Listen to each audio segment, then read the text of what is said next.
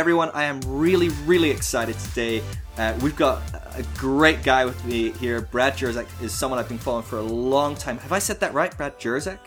Yeah, that's correct. Perfect. I always and end you're up Phil checking. Drysdale, isn't that true? Drysdale, it is correct, Yeah, yes. okay. And you know what? Most people end up calling me Paul online. Like, I'm not even joking. I would say 2-3 times a day I'm called Paul rather than Phil. And I don't even know how that works. People are reading my name. And so, anyway, but yeah, Phil Drysdale, Brad Jersak. I'm excited because Brad has just written some incredible books that have really fed into my life. I've followed him on Facebook for a long time. His blogs are incredible.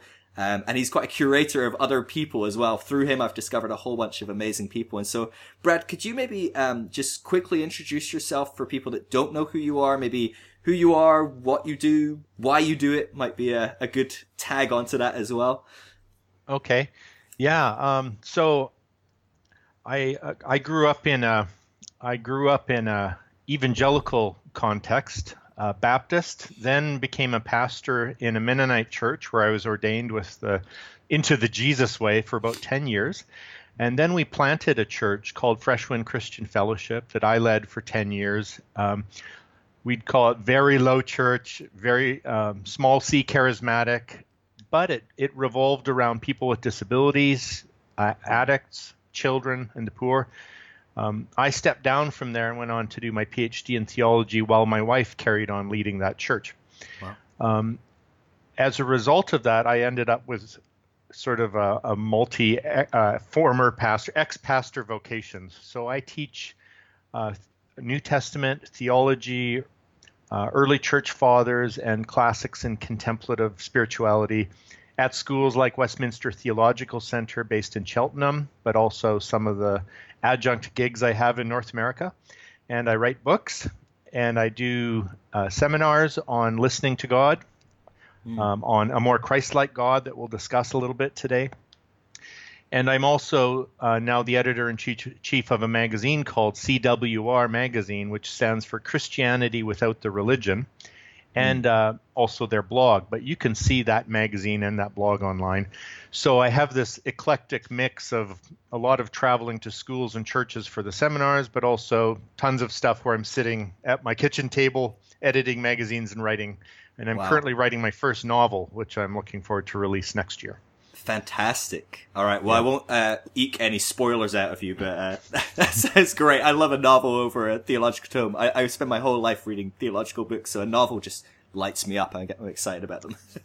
They deliver truth better than nonfiction. Honestly. Oh, seriously. I think I've handed more copies of The Shack to people than every other book I've ever given combined. You know, there's something about a novel, isn't there?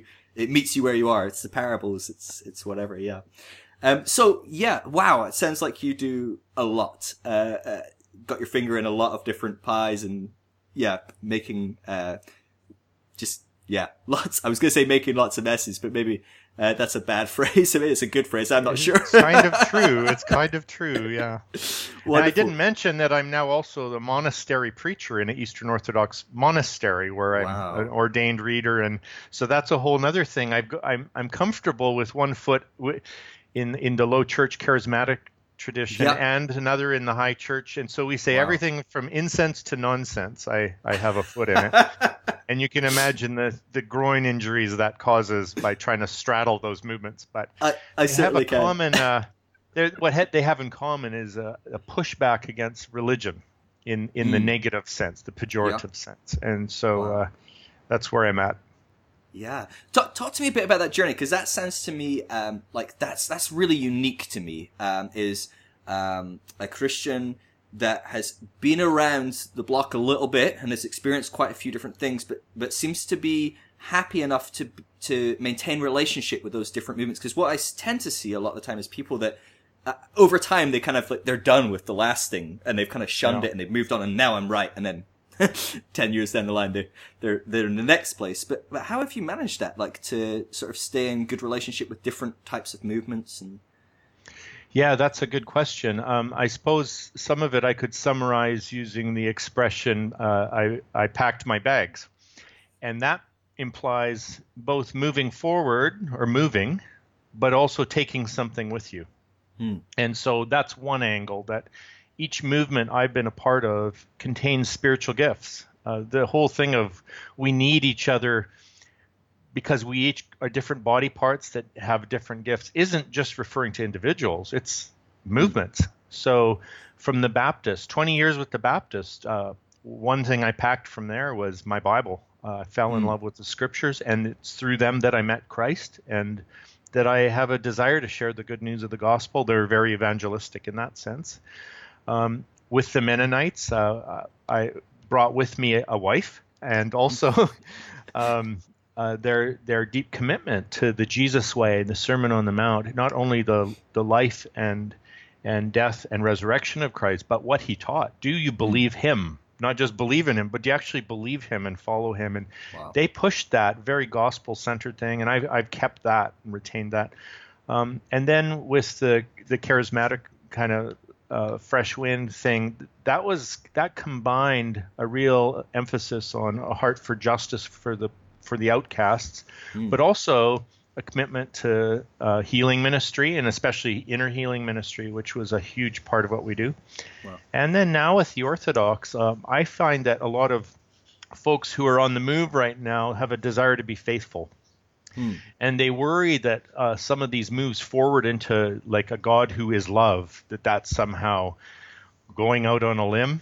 And I feel like, no, we need to get back to our roots, because that is the roots. The very people who gave us the Bible, who gave us the doctrine of the Trinity and the deity of Jesus Christ, also taught us what salvation is about and how to read the Bible. And so for me,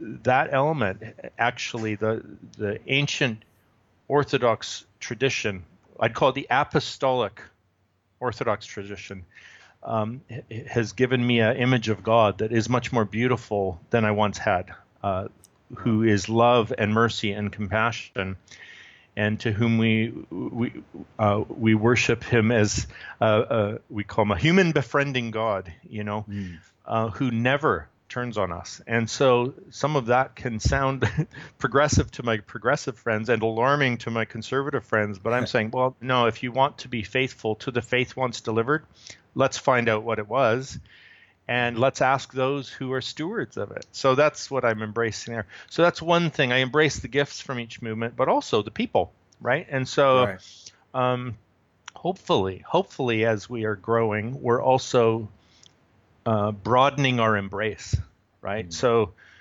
that we're not just casting off one group to embrace another group.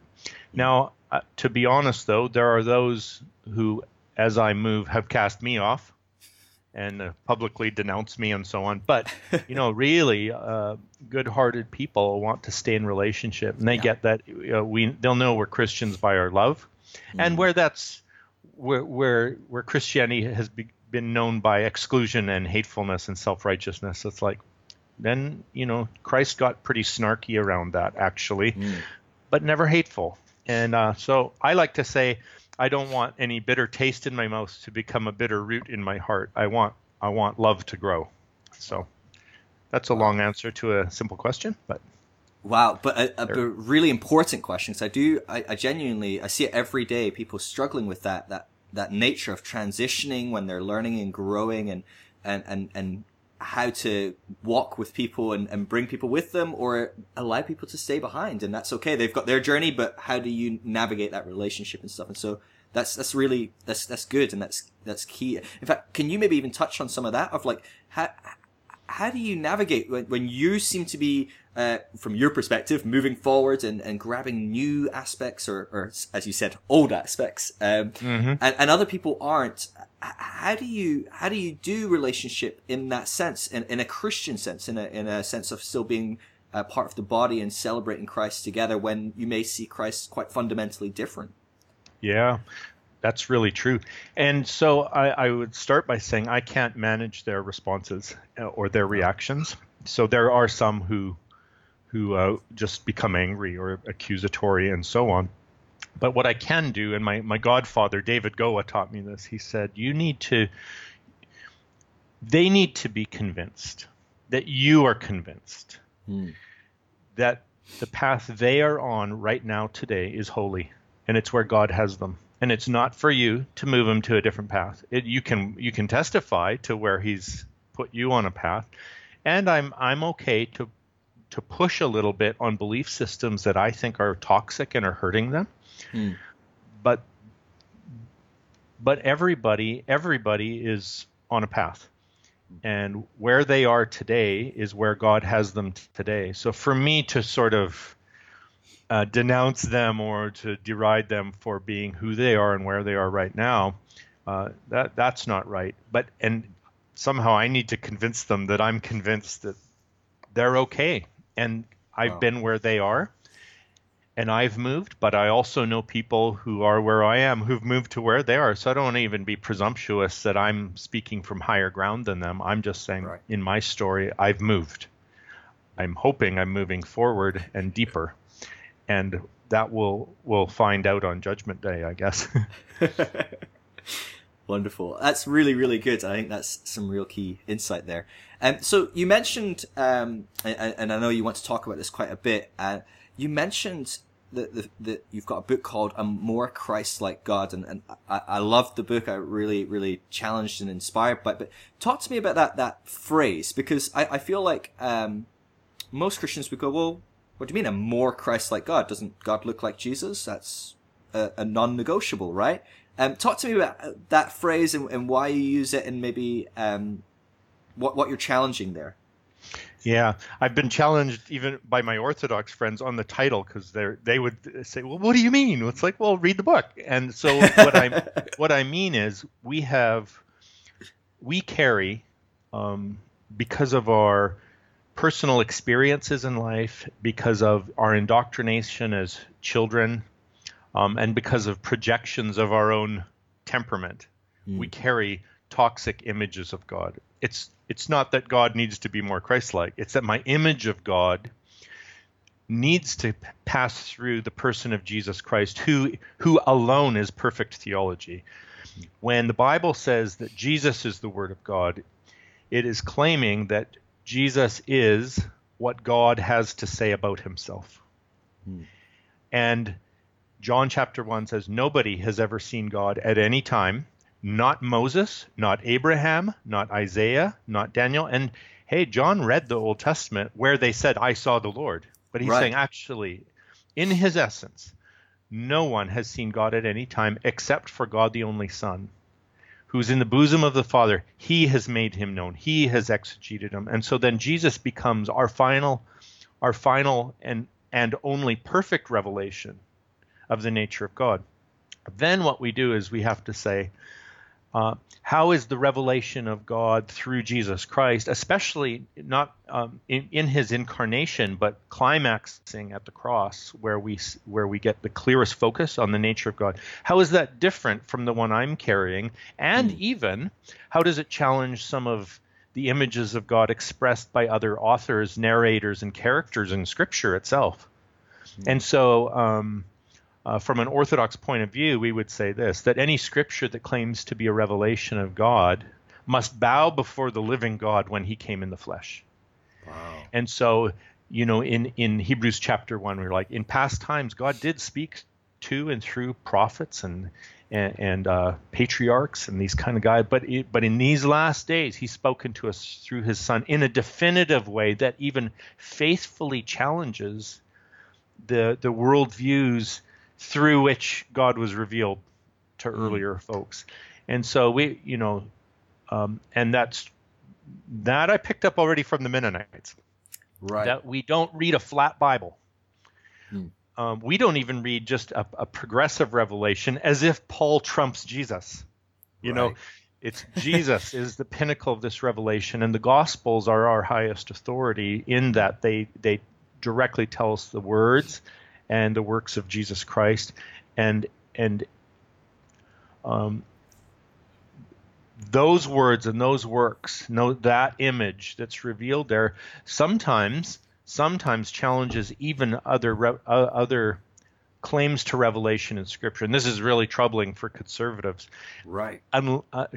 What are you saying about the Bible? It's like, I'm saying you're not welcome into the Bible without Jesus as your sponsor. I got that from Brian Zond, who read everything he writes, Zahnd, Brian Zond, because as Jesus taught his disciples on the road to Emmaus, these scriptures are about him.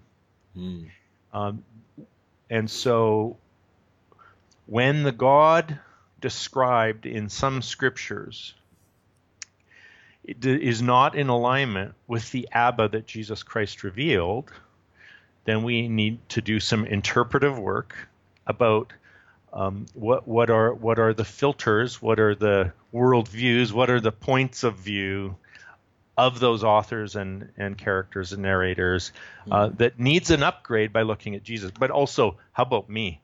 Where is my vision of God not like Christ? Right. And it needs to be more Christ-like. And that's where the title is coming from. Yeah. So I'm hearing what you're saying, and I'm getting it, I'm loving it, and I'm just thinking, like, there's alarm bells going off here, there, and everywhere, from the conservative or however you would word it, evangelical perspective of that flat Bible or that all authoritative word of God. That, well, you can't just pick and choose, and if you are picking and choosing at least based on Jesus, well, Jesus is still in the Bible. Surely you're just picking and choosing because Jesus is mean sometimes, or sometimes he's nice. And, well, if you're just picking the good bits and then you're reinterpreting the rest of it. So, can you talk a bit into that? Maybe not just from a theological perspective of just who you conceive God to be, but maybe almost adding some of your church history and your knowledge within that of, like, how has it been read historically, and how should it be read, and are we on the right page there, or is that part of the problem? And are we even reading the book? When I see people who have an ideology of a flat Bible where every verse is equally true, I know for sure they aren't reading the Bible, because right within the Bible, Scripture is challenging Scripture. Prophets are challenging patriarchs. Chroniclers are correcting historians even within a book. I'll give you some examples quickly. So I think that's the place to start. Let's start in the Bible itself, all right? Some examples I like to use. The book of Joshua has two voices, and so many people don't actually read the book of Joshua either because they assume that they know what's in it, or because they're picking and choosing what to read in it, or because they've read it and now they're offended by it. And I'm like, you don't have to be offended by it, but you do have to read it. And so what I see there is really obvious examples of a voice that's like a government press release that's saying, God's on our side. He promised we will win. He promised we'd win completely. He promised we'd win quickly. And we did win. And here's the tribes we beat. And now we have peace in the land to this day. In alternating chapters, you have an embedded reporter completely challenging that narrative, saying, we did not always win. God was not always on our side. In fact, we lost a fair bit. Here's the tribes we lost to. They're still alive and they're in the land to this day. And he names the same tribes. Wow. What's going on? Either he's an idiot who's contradicting himself. I don't believe that. I believe Scripture's inspired revelation of our story with God.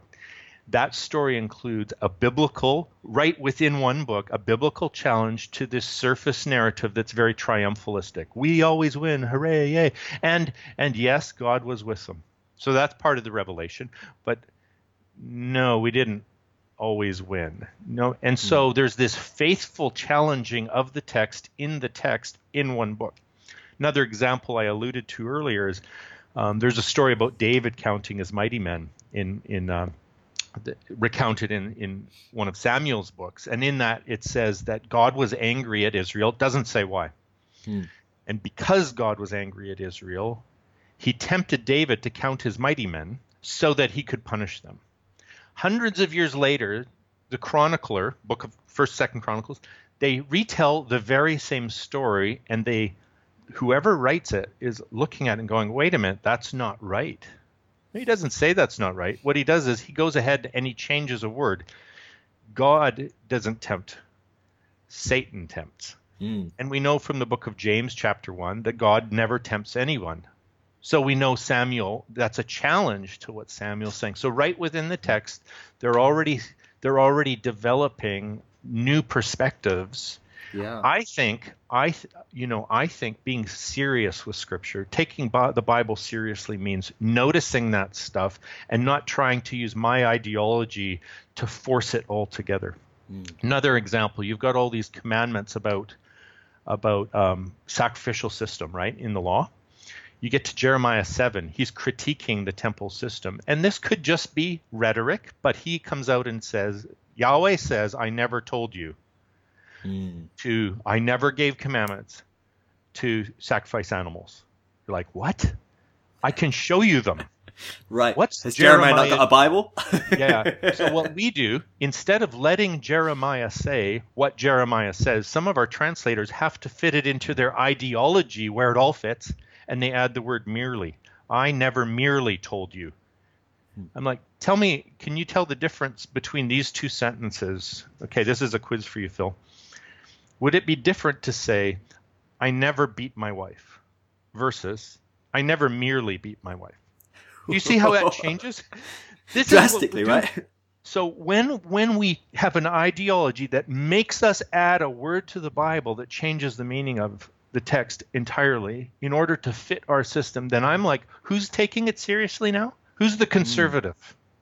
Right? Right. All right. So now let's go to a little bit of history quickly. Well, of course, and I hardly need to mention Jesus in the Sermon on the Mount. You have heard it said, and he is not just quoting rabbis. He's quoting the Bible, but I'm telling you, right?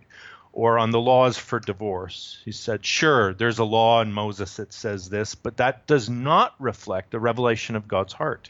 It reflects a hardness of heart in the people. So now Jesus himself is telling us that some of the laws in the Old Testament, are a reflection of human sin, not divine will. And you're like, whoa. So you've got that faithful.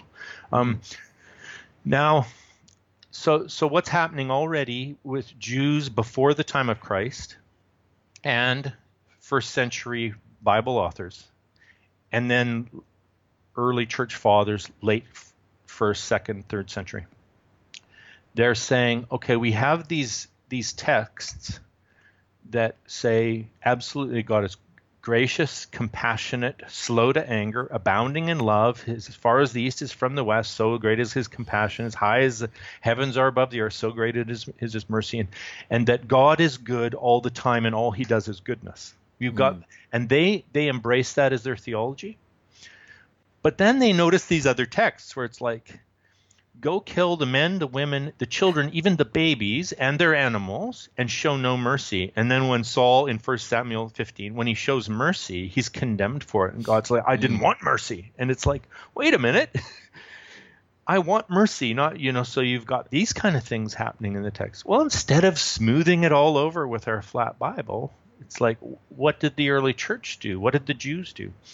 Well, Philo of Alexandria, who died probably while Jesus was growing up, he was a Jewish rabbi, popular Jewish rabbi, who had worked out a premise: God is good, period. And he actually got that from Plato, that our God is not like the Homeric gods who were fickle and liars and murderers. And so Plato's like, if there's a God, he's not like that. He's good. And he is light, and he is truth, and he is justice, and he never, ever wavers from that, right? And so Philo picks that up, and he says, let's make that assumption before we even open the Old Testament. And then when we, and so they had a phrase for this: what is worthy of God? Goodness is worthy of God. He is the good, capital G. When you open the scrolls, if you see something that is not worthy of God, you're not allowed to take it literally. That was their premise. That's before Christ. That's the Jews. Right. Then the early church picked up on Philo, and they said the same thing. When you open the Bible and you look at something that is not worthy of God, but now they defined worthy of God as reflecting the Abba that Jesus revealed, you must not take it literally. You can take it metaphorically, you can take it symbolically, you can take it phenomenologically. So, for example, St. John Cassian would say, yes, in the Bible it says that God is wrathful and that he destroys people. He said, but to take that literally is not worthy of the Christ-like God. Wow. And if you do take it literally, you create an idol and you commit a monstrous blasphemy. That's Wow. the early church fathers, and it's consistent. So they're saying, yes, there is the language. They said these are anthropomorphisms. These are human projections onto God. They're trying to describe an experience we did have. God said, don't do this or you'll be destroyed. We did it and we were destroyed. God must be angry. God did that. God destroyed it. It's like, no, it's the consequences of sin. So this is how they would work it. They would read the Bible through what is worthy of the Abba revealed through Jesus Christ as perfect love who drives out fear, because fear has to do with punishment. And they're like, God, that's not God. So that can sound very progressive, but I'm just saying that's the early church fathers. These are the guys who picked what would be in the New Testament. And they're telling us how to read the Old and New Testament and to ignore how they said we should be handling these scriptures, this faith once delivered. To ignore that, I think, is liberal in a bad way. It's not very conservative. Right. So that's another rambling answer, but hopefully you get the point. No, that's huge, and I think that's really helpful, because I think we can use the words liberal and conservative, and often that's very unhelpful, and sometimes it's very helpful, and that is what it is. But oftentimes the group that would consider themselves to be, well, I'm conservative, I take the Bible at its word, I don't want to allow today's modern culture to affect me, and things like that. It sounds like in many ways they're not being conservative and faithful, and all of us want to be faithful. All of us want to be faithful to Christ. I to think the text, we really do. Yep. We do. We want to, I think that's that's why I can give the benefit of the doubt to even a literalist. It's like, what are you up to with this? Oh, I get it. You want to be faithful. All right. So do I. Let's talk about what that could look like. Okay. So we kind of talked about, well, the people that are really going, I'm freaking out a little bit here when you talk about some of these things. What about the people that have already begun that journey and are with you and go, yeah, I agree with that. I think that Jesus should be our authoritative perspective that through which we read the text, and so on and so forth. They're now in a world of hurt because they opened their mouth in front of their pastor or their friends or their church or their community, or they said something on Facebook or whatever. How do we start that discussion? How do we engage with that? What resources can we give to our friends? Do you know what I mean? Like it feels like a very powerless position at times when we are experiencing all this stuff and this growth. Like, how do you navigate that around people that really are not going to want to see the Bible in the same way? And like you said, they're being very faithful. And does that make sense? That question, kind of trying to tap into pain I felt certainly in that perspective. So you need to remember maybe that, like, you've come from somewhere and you've moved to here, and other people are on a different pace than you. I find it funny sometimes talking with, I really believe the whole left-right spectrum and conservative. I actually think that's a big lie. I think that the spectrum itself is a power that we need to oppose. But when it's funny when I meet people who think if we're going to use that spectrum, it's like they're critiquing those to the right of them. But then you just say something a little further left of that, they freak out again too. It's like, okay, see, and the point isn't to get from right to left. I think the point is to grow without becoming self-righteous and hateful. And so there's this language these days of deconstruction, right? Well, when I went through my deconstruction, and I'm not even sure that language is super helpful.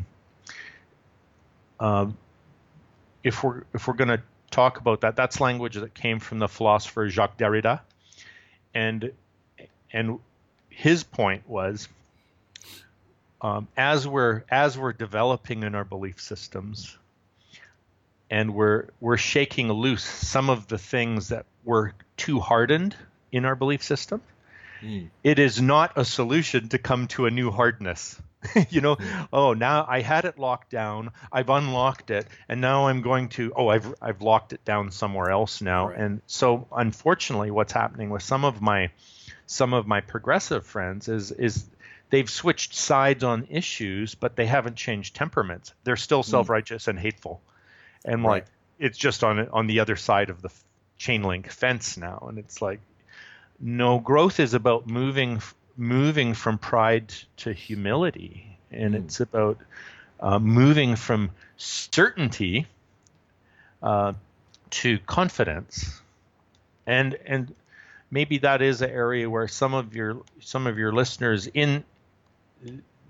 the question is, what are they going to move to? Are they going to move just to agnosticism? Well, maybe you could. Christian agnosticism that says, I don't know everything, but I am going to hang on to Jesus. That's a good start. Whereas some are abandoning the faith altogether in their hurt and throwing up their hands and say, well, then we can't know anything. It's like, sure you can. First of all, let's start with our experience of Jesus Christ.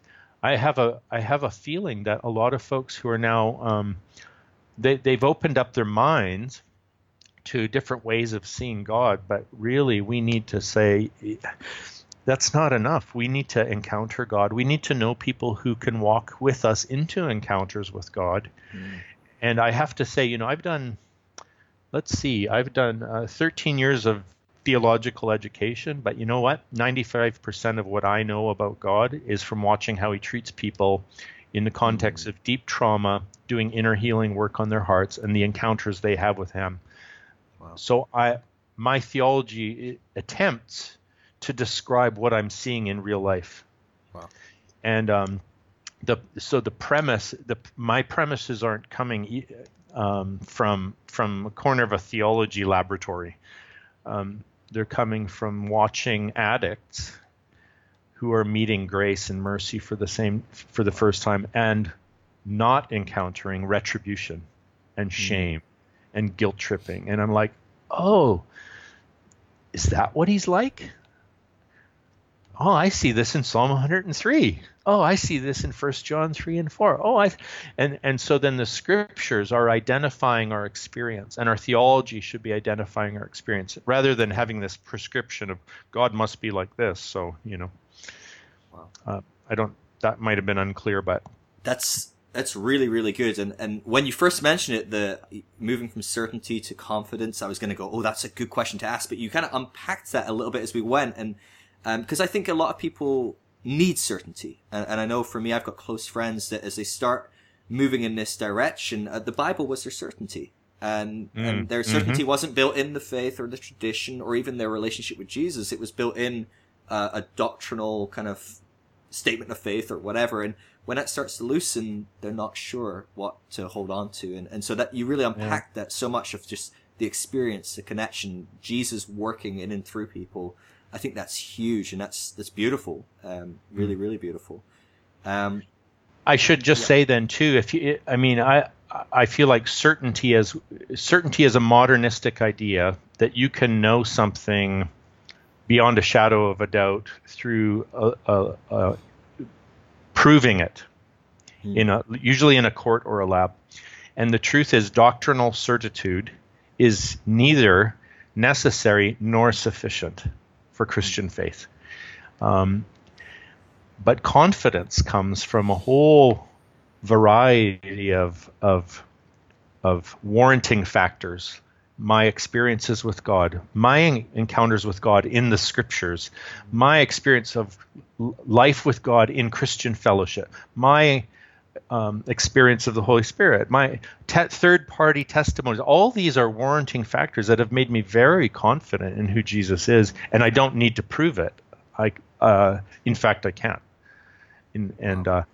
But if somebody wants to know, okay, give me some handle. What the early church did was they said, we have something called the canon of faith, and this predates the canon of Scripture. It's called the faith once delivered, passed on from Jesus through the apostles, through the bishops in the early church until they summarized it in the creeds. So I pray the Nicene Creed every day that I can remember to do so, and I do that because this is the canon of faith that we've inherited from the early church, summarizing what the gospel it is, what is the faith once delivered. And in fact, the canon of faith was the criteria by which they chose what would be in the New Testament and what wouldn't. In fact, the Nicene Creed was finalized before the book of Revelation got into the final canon. And they hesitated on the book of Revelation because they weren't sure if it lined up. And so they're like, so if you want a canon, if you want a handle, the creeds are not just, these theological confessions they came up with. It was the church remembering what is our basic foundational gospel here. And then they formed the New Testament around that. Wow. That's really huge, because I would imagine a lot of people would have heard of the Nicene Creed. Probably many of them could even recall it. Would you say that the Nicene Creed is, what would you say are some of the main differences you see between the Nicene Creed and, if you can broad stroke Christianity, from Orthodox to Western to Protestant to Catholic, there's so much to go there. But maybe if we talked more about just our worlds of maybe evangelical, Western Christianity, are there substantive differences between what one group would say, well, this is part of the faith, it's a no-brainer, and the Nicene Creed would either not mention or maybe not focus on or maybe even disagree with? Are there areas that you would say that there's room to challenge and to question based on if we were to go back to that canon of faith? Yes. So I'll give two examples. One example would be what you said about there are things it doesn't say. And this is marvelous because they're saying here is what you need to believe. In fact, the creed is what you confessed to get baptized. So that's like, and so when I was chrismated into the Orthodox Church, I had to affirm the Nicene Creed, and it doesn't say certain things. So, for example, on eschatology, for example, it tells us four things. It says that Christ will come again with glory to judge the living and the dead. It doesn't nail down the nature of that judgment. Could be retributive, could be restorative. There's room for debate. Right. And then it says, and we look forward to the resurrection of the dead and the life of the age to come. Doesn't talk about the death of the age to come. Doesn't talk about, in fact, so there were people in the council who would have probably believed in hell, and there were others who believed in hell, but they were universalists. So whatever hell was, it was restorative, or that whole. So that was an open debate. Right. But by not including the nature of hell or the nature of judgment, what it did is it gave you freedom of thought, so that you could not be called a heretic if you were even a universalist. And I'm not a universalist, but my friend Robin Perry over there in the UK, he's a Christian evangelical universalist, and I will defend his orthodoxy to the wall because he can affirm the Nicene Creed, and his eschatology is a point of discussion that was happening around the creed. So I love this about the creed. After 300 years, they've only got 8. There's only 8 statements, and the rest is this incredible breadth of belief system. The other thing I'll say is then, so that the Nicene Creed was finalized in the late, in the 380s. In the early 400s, then they had another council called the Council of Chalcedon. And there they have what we call the Chalcedonian definitions, and what it did was they're saying who is Jesus and who is God. So they said God is, we have one God,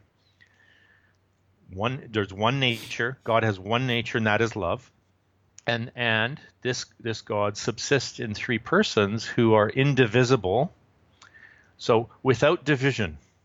And without confusion, so there's still 3 persons, but without division. That's important. I'll come back to it in a minute. And about Jesus, that we have one person in 2 natures, human and divine, fully human, fully divine, not half and half. And so that the 2 natures in Christ are indivisible. All right. Now this becomes a challenge to heresies that would divide up Jesus almost as if he was two persons. We call that heresy Nestorianism. And any heresy, and the heresies that would divide up the Trinity as if it were three gods, as if you could divide Father, Son, and Holy Spirit. We call that tritheism, and that's a heresy, formally. Okay. Nowadays we use the word heresy like this as an insult, this pejorative insult that says you're a false teacher. It's like no. Heresy was an in-house word for mistakes. Oh, you've made a mistake. And you didn't kick them out of church for making mistakes. You work with people, right? But they were formally identified as heresies. All right, now how does this relate? Well, this is where the atonement wars have come in repeatedly throughout history. And so one challenge I would give, I used to believe in penal substitutionary atonement, not in its nuanced ways that you have these days. There are nuanced versions of it that said, did Jesus do something for you you couldn't do for yourself? Of course he did. He took on Satan's sin and death and overcame it. So, okay, he's your substitute. What's the penalty of sin? Death. Okay. Did Jesus experience that? Yes. Okay, then it's penal. So there's nuanced versions that I get and I can affirm. But there's this crass version that's very popular, at least in North America, that says that God poured out all his wrath against sin on Jesus Christ and punished him instead of you to appease his wrath, right? N.T. Wright, in his recent book, what's his recent book called? The Day the Revolution Began. He said there is a popular version of preaching atonement doctrine that says God's wrath needed to be appeased. I won't say this, but N.T. Wright said that is paganizing the gospel. Well, why would he say that? Well, I don't know exactly why he would say it, but a question then I bring to that discussion is, if we say that the Father turned from the Son and in so doing poured out his wrath upon him, you're severing the Trinity. Right. That's tritheism. You're dividing it. You're dividing. There can be no division in the Godhead at any time, including when Christ cries out the cry of dereliction, my God, why have you forsaken me? And if we'd kept reading Psalm 22 that he's quoting, we would notice in verse 24 that he said, he never turned his face from me. So we should probably stop singing that lovely song, or at least that line. He never once hid his face from me. So why not? Because the one God is without division, and so to have, if your version of penal substitution severs the Trinity, it's informal, formal heresy.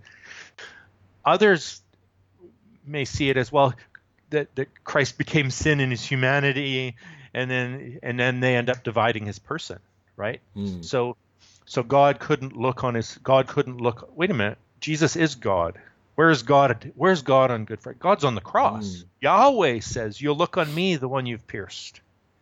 And so if we divide up somehow Christ's humanity and his deity on the cross in his sin bearing, we've committed Nestorianism, which is formally heresy. When I bring these things to the table, I've not heard an answer for it. Theologically, and this debate's been going on for 10 years about what are the limits of our atonement theology. Where have we crossed the line? Yeah. When I point this out, I get called the heretic. I'm like, okay, I guess orthodoxy is the new heresy now. That's when I am most orthodox in my expressions, that's when I get the most heat from evangelicals, which tells me who left who here. Yeah. Come on, guys, Well, and I've found that, and we need to wrap up now, but I found that most evangelicals, even throwing out the phrase orthodoxy, are basically saying Reformationists. Orthodoxy goes back 500 years and no more. And maybe we'll pick up Augustine and a couple other favorites along the way. If they're retributive enough, yeah. Right, yeah, exactly. But anyway, I know that you don't have a huge amount of time, and I just want to say thank you so much. It was honestly amazing, and we'll definitely have to do this again, and I want to pick your brain on 110 other topics. You're just this fountain of wisdom and knowledge, and so I really appreciate you taking the time to share with us.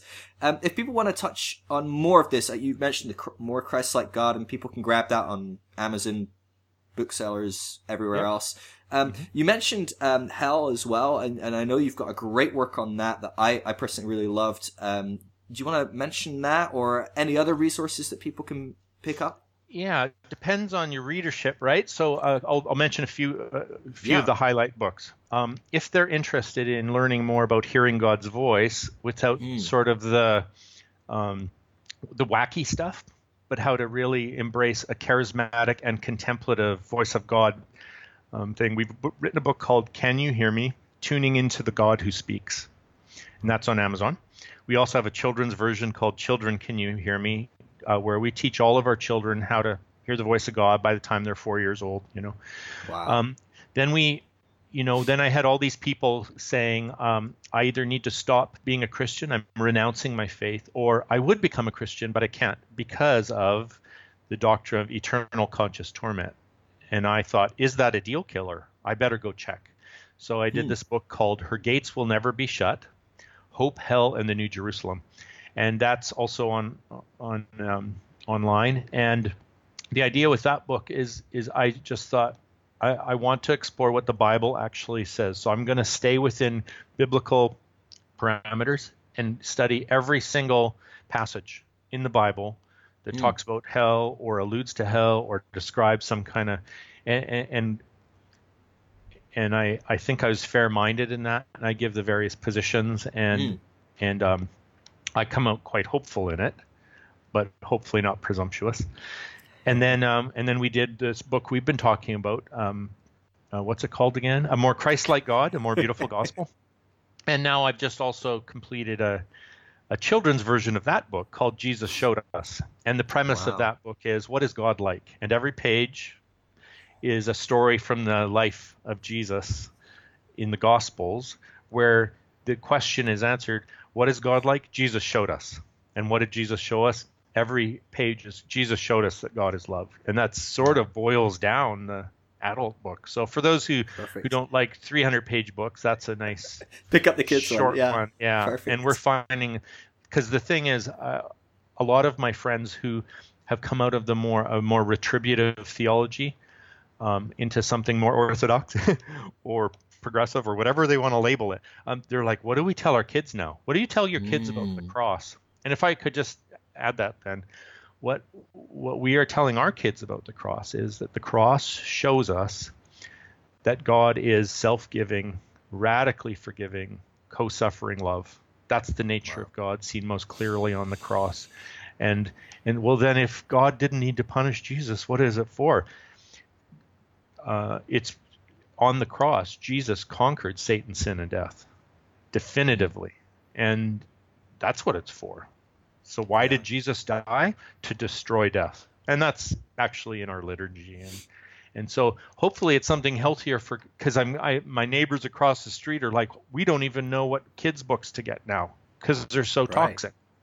Well, here's a try anyway. So, awesome. And then if people can find me on Facebook, I'm on Twitter, just look for Brad Jersak.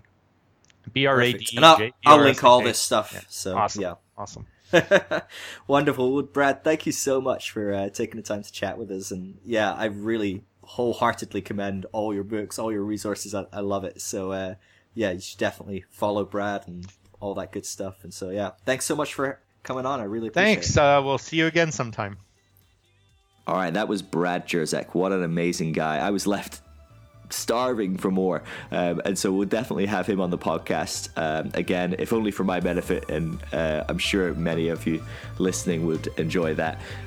There's of course a whole bunch of resources if you can't wait for next week's podcast. Over on thegracecourse.com you can watch the interviews of all the podcasts we do. You can watch videos on a whole host of different topics, and I'll hopefully see you next week for next week's podcast. Have a good one. Be blessed.